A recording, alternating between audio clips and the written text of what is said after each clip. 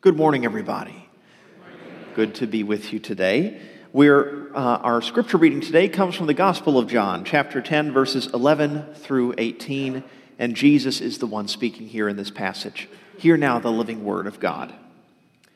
I am the good shepherd. The good shepherd lays down his life for the sheep. The hired hand, who is not the shepherd and does not own the sheep, sees the wolf coming and leaves the sheep and runs away, and the wolf snatches them and scatters them. The hired hand runs away because a hired hand does not care for the sheep. I am the good shepherd. I know my own, and my own know me. Just as the Father knows me, and I know the Father. And I lay down my life for the sheep. I have other sheep that do not belong to this fold. I must bring them also, and they will listen to my voice. So there will be one flock, one shepherd. For this reason the Father loves me, because I lay down my life in order to take it up again. No one takes it from me, but I lay it down of my own accord. I have power to lay it down, and I have power to take it up again. I have received this command from my Father. This is the word of God for us, the people of God. Let us pray. Most loving and gracious God, bless the words of my mouth and the meditations of our hearts, that all would be pleasing and acceptable in thy presence, O God, thou our rock and our Redeemer. Amen. Many of you may know that my family comes from southern Louisiana. I was born in Texas, outside of Dallas actually, but most of my family for several generations have come from the southern Louisiana area. And so over the years, I've had different stories and cultural traditions passed on or explained to me by my parents. One such cultural practice is called lagniappe, and it's a French word that means to give a little extra. As I was talking to my dad on the phone yesterday about all of this, just to make sure I had all my details right, he said the most common place you'll experience lagniappe is in a donut shop in southern Louisiana, usually a Cajun donut shop or a Cajun store. Cajun it's French mixed in with other ethnicities over the years. And basically you go into a donut shop and you order 12 donuts, but you're a regular customer. And because the store owner likes you and wants to thank you for your regular business and show you how much you're appreciated, he might throw in a 13th donut and say a little bit of lagniappe for you. I can't do it. I'm sorry, the accents. But you get the point. Okay. Well, so a few months ago, I was sitting at Mary's Market. I just ordered my lunch. And one of the servers who knows me well, she was coming by, and I could see that she had something else with her on my plate that she was bringing to me, and it was a cookie. And she said, she probably didn't know the word lagniappe, but she was doing it without realizing it, and said, we just wanted to say thank you for your regular business. And this cookie, it was a big yellow cookie with a giant smiley face, and I tell you what, it made my day. She knew me by name. She acknowledged me. She said how much she and the staff appreciated me. I mean, wouldn't you feel special too? I mean, it was great. And I think it was also even more special because this bit of grace, this unearned item I was receiving was being given to me in a place of business that often you have to pay. It's our economy. It's how it works. Nothing wrong with that. But it was just so out of place, I felt like, but yet so appreciated and welcomed and special. As we turn to our scripture passage today, Jesus describes himself as the good shepherd who lays down his life for the sheep that they would have life. Certainly, Jesus' laying down of his life is not giving a little extra. It is giving everything. How profound that God would give up God's only Son, that we would have life, that a new way of salvation would be opened. Truly, there's no way we can ever wrap our minds around this understanding of what God sacrificed for us. It is too great, too incredible for us to imagine fully. Well, as we think about this passage, there's a lot of imagery in it, right? You have the shepherd, you have the hired hand, you have the wolf, and Let us first start, if we could, with the hired hand and the shepherd, because the relationship between those two is integral to understanding the heart of this passage. Let us first look at the hired hand.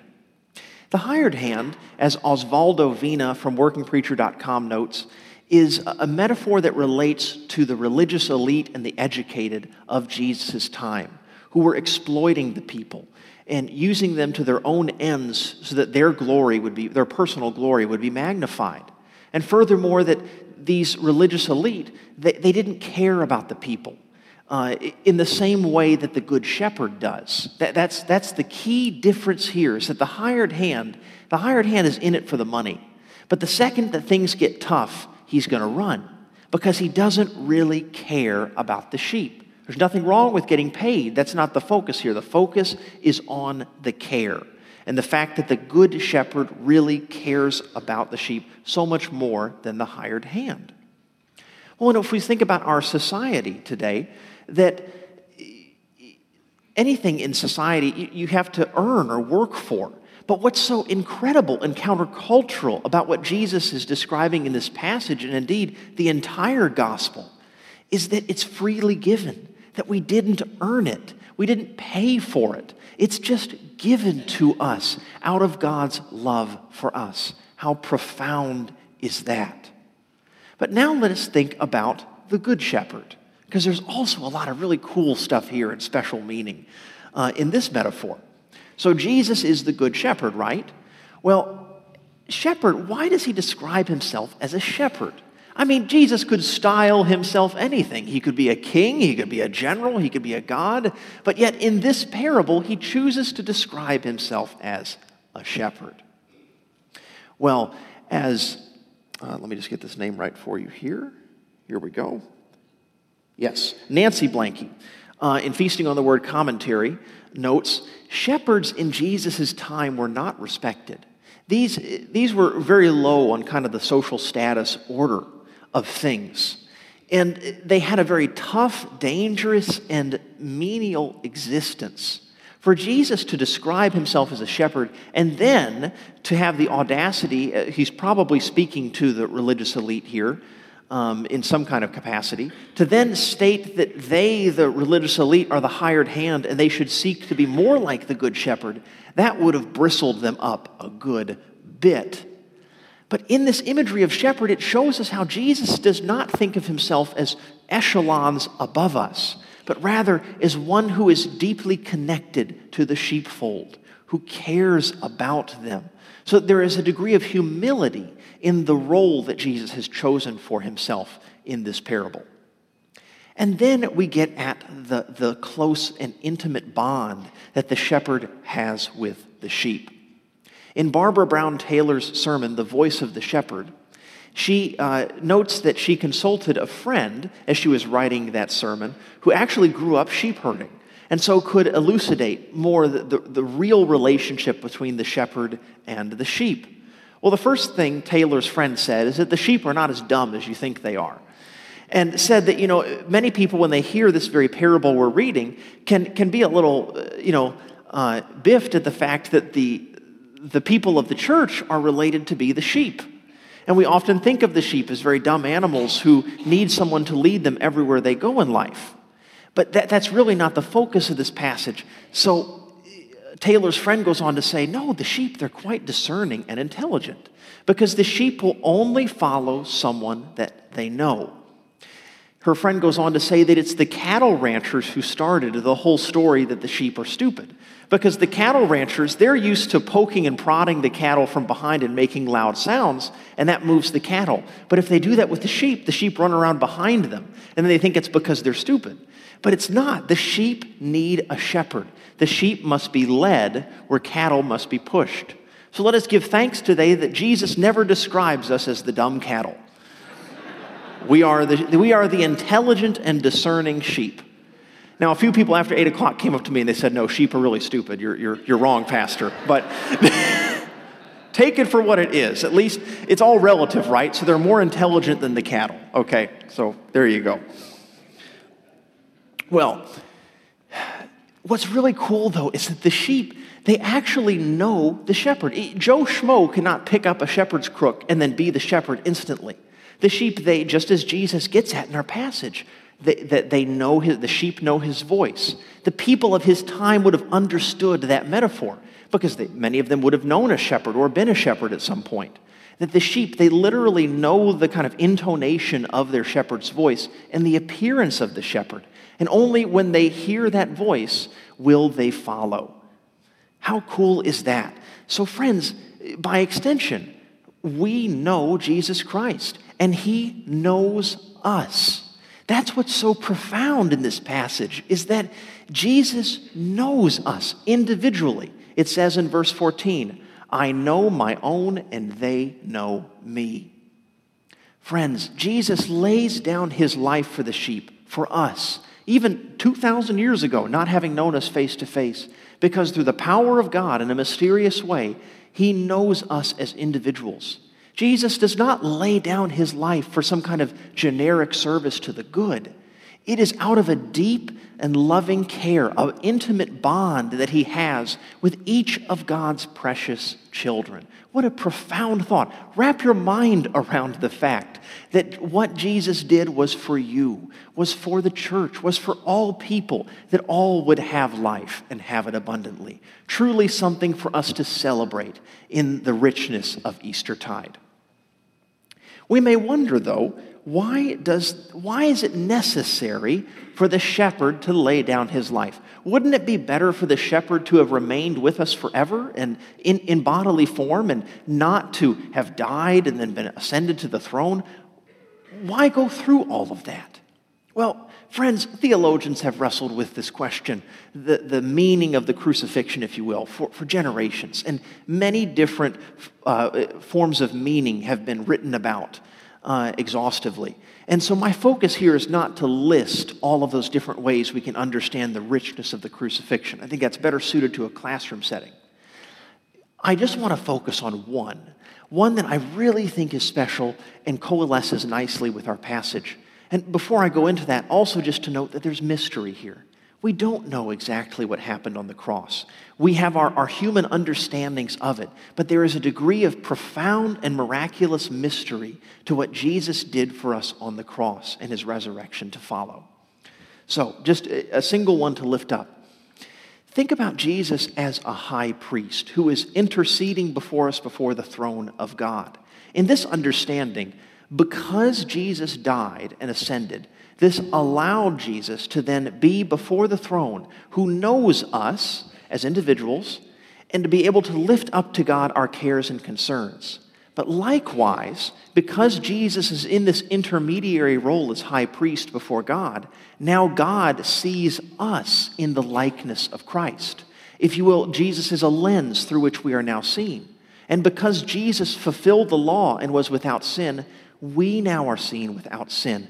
We now can have a special and a new relationship with God, even though we struggle with sin in this life and its consequences still. But we are seen by God differently in the spiritual realm because of Jesus' place before the throne.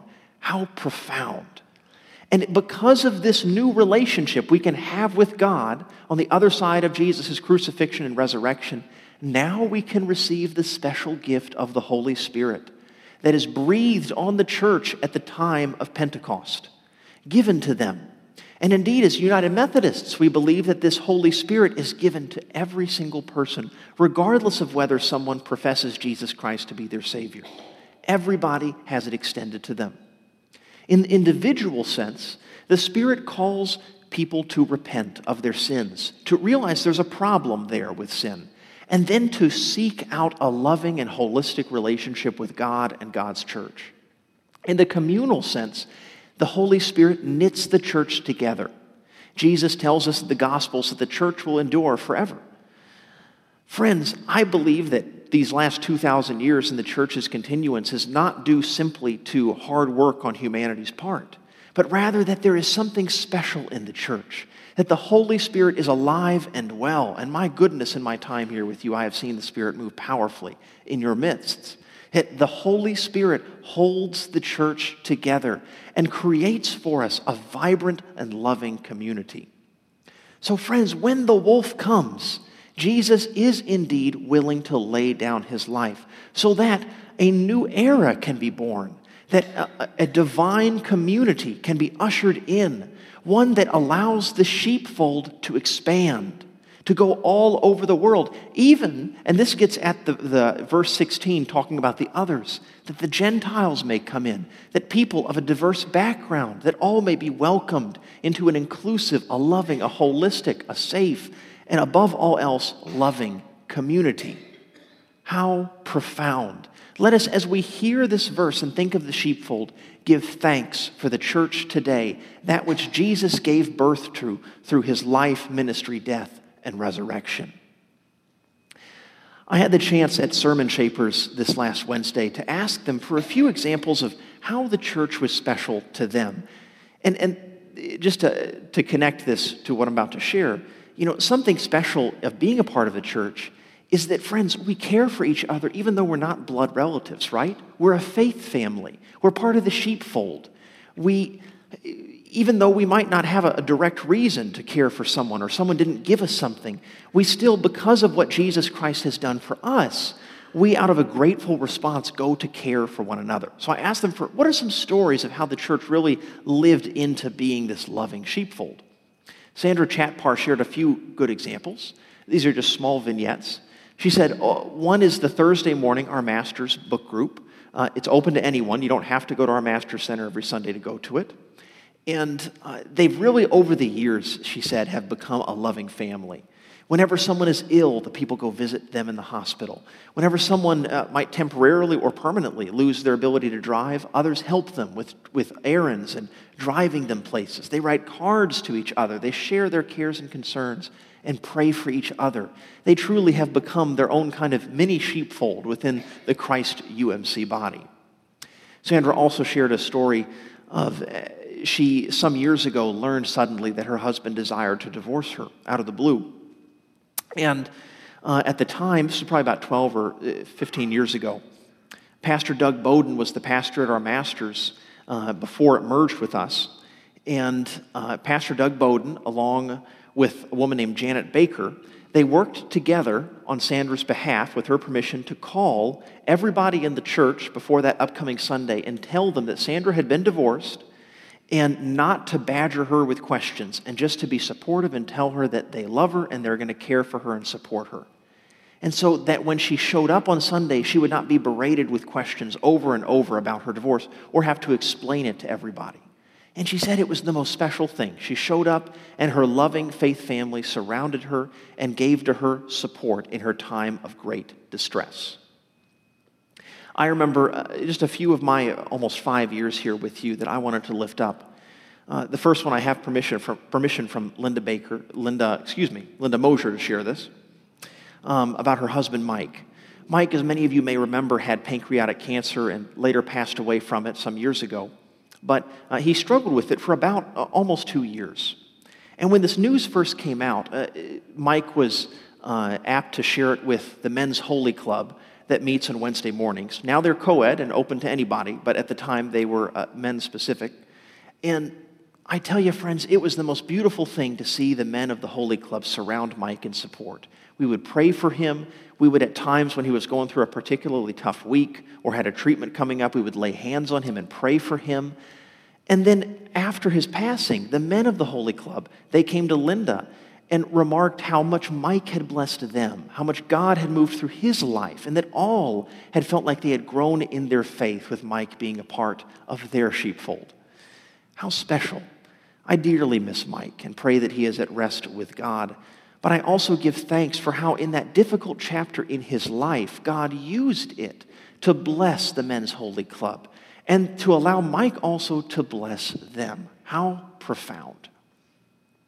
I also remember senior high work camp. I had the chance a few years ago. I've gone every year, but one year I was able to stay the whole week. This was in Jackson, Michigan. And I would join a work team, and we were there every night in worship and eating and living together with our adult leaders in our senior high youth. Friends, what a powerful imagery of the church coming together as a faith family. It was just so cool to see the youth caring for each other, the bonds they were building, and how we were unified around this joint purpose of serving God and serving others that we didn't even know, but felt called to help these people through a very difficult time in their lives through extensive home repair. Friends, these are just a few brief vignettes that speak to the vibrant community that I have witnessed in your midst, alive and well here at Christ UMC. How we truly are a sheepfold that cares for one another, just as Jesus Christ has cared for us. And just one more thing to leave you with here, that because Jesus has died and been resurrected, this allows for other shepherds to emerge. Sarah Henrich, in Feasting on the Word commentary, notes that the adjective good that is used in this passage, when we look at the Greek, is very special. Normally, the word agatos in Greek is used for good. This is just like in English, good. Agatos means good. But instead, the adjective kalos is used, and this means ideal model or example. So it can be translated as good, but an even better, more accurate understanding of it that I think speaks more to what Jesus was trying to convey to his hearers is that Jesus is not only the good shepherd, but he is the model shepherd. Think about that. And Jesus says that 3 times in our passage. Whenever it's repeated, it's to hammer home an important point that the writer or the speaker is trying to get across to the ancient audience. Friends, we are called to live our lives modeled after Jesus. And sometimes we can think that only the clergy are to be the shepherds. And indeed, we even see that if a bishop is coming into a worship service of high circumstance, pomp and circumstance, the bishop will have a shepherd's crook. The pastors typically do not carry that, only the shepherd, only the bishop, to show that he or she is shepherding the flock of the clergy.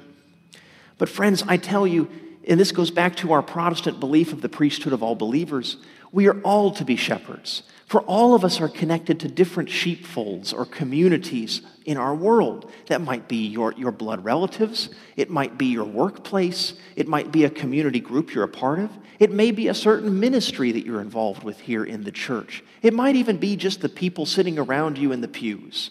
But how can we each live into our calling to be a shepherd modeled after the good shepherd before us? And again, it connects back to the church, that just as Jesus going away and ascending could help the church expand, so too by Jesus dying and being raised and being before God as our high priest, it allows for the shepherds to expand, for all of us to live into that role, to grow into our faith, and to glorify God in all that we do. Friends, let us give thanks this day for the Good Shepherd, he who cares for us, who knows us by name, who has laid down his life that we would have life abundantly. Let us give thanks for how through the Good Shepherd's dying and being raised, that we have life, that the church is born, and that all of us have this opportunity to be a shepherd to those around us. In the name of the Father, and the Son, and the Holy Spirit. Amen.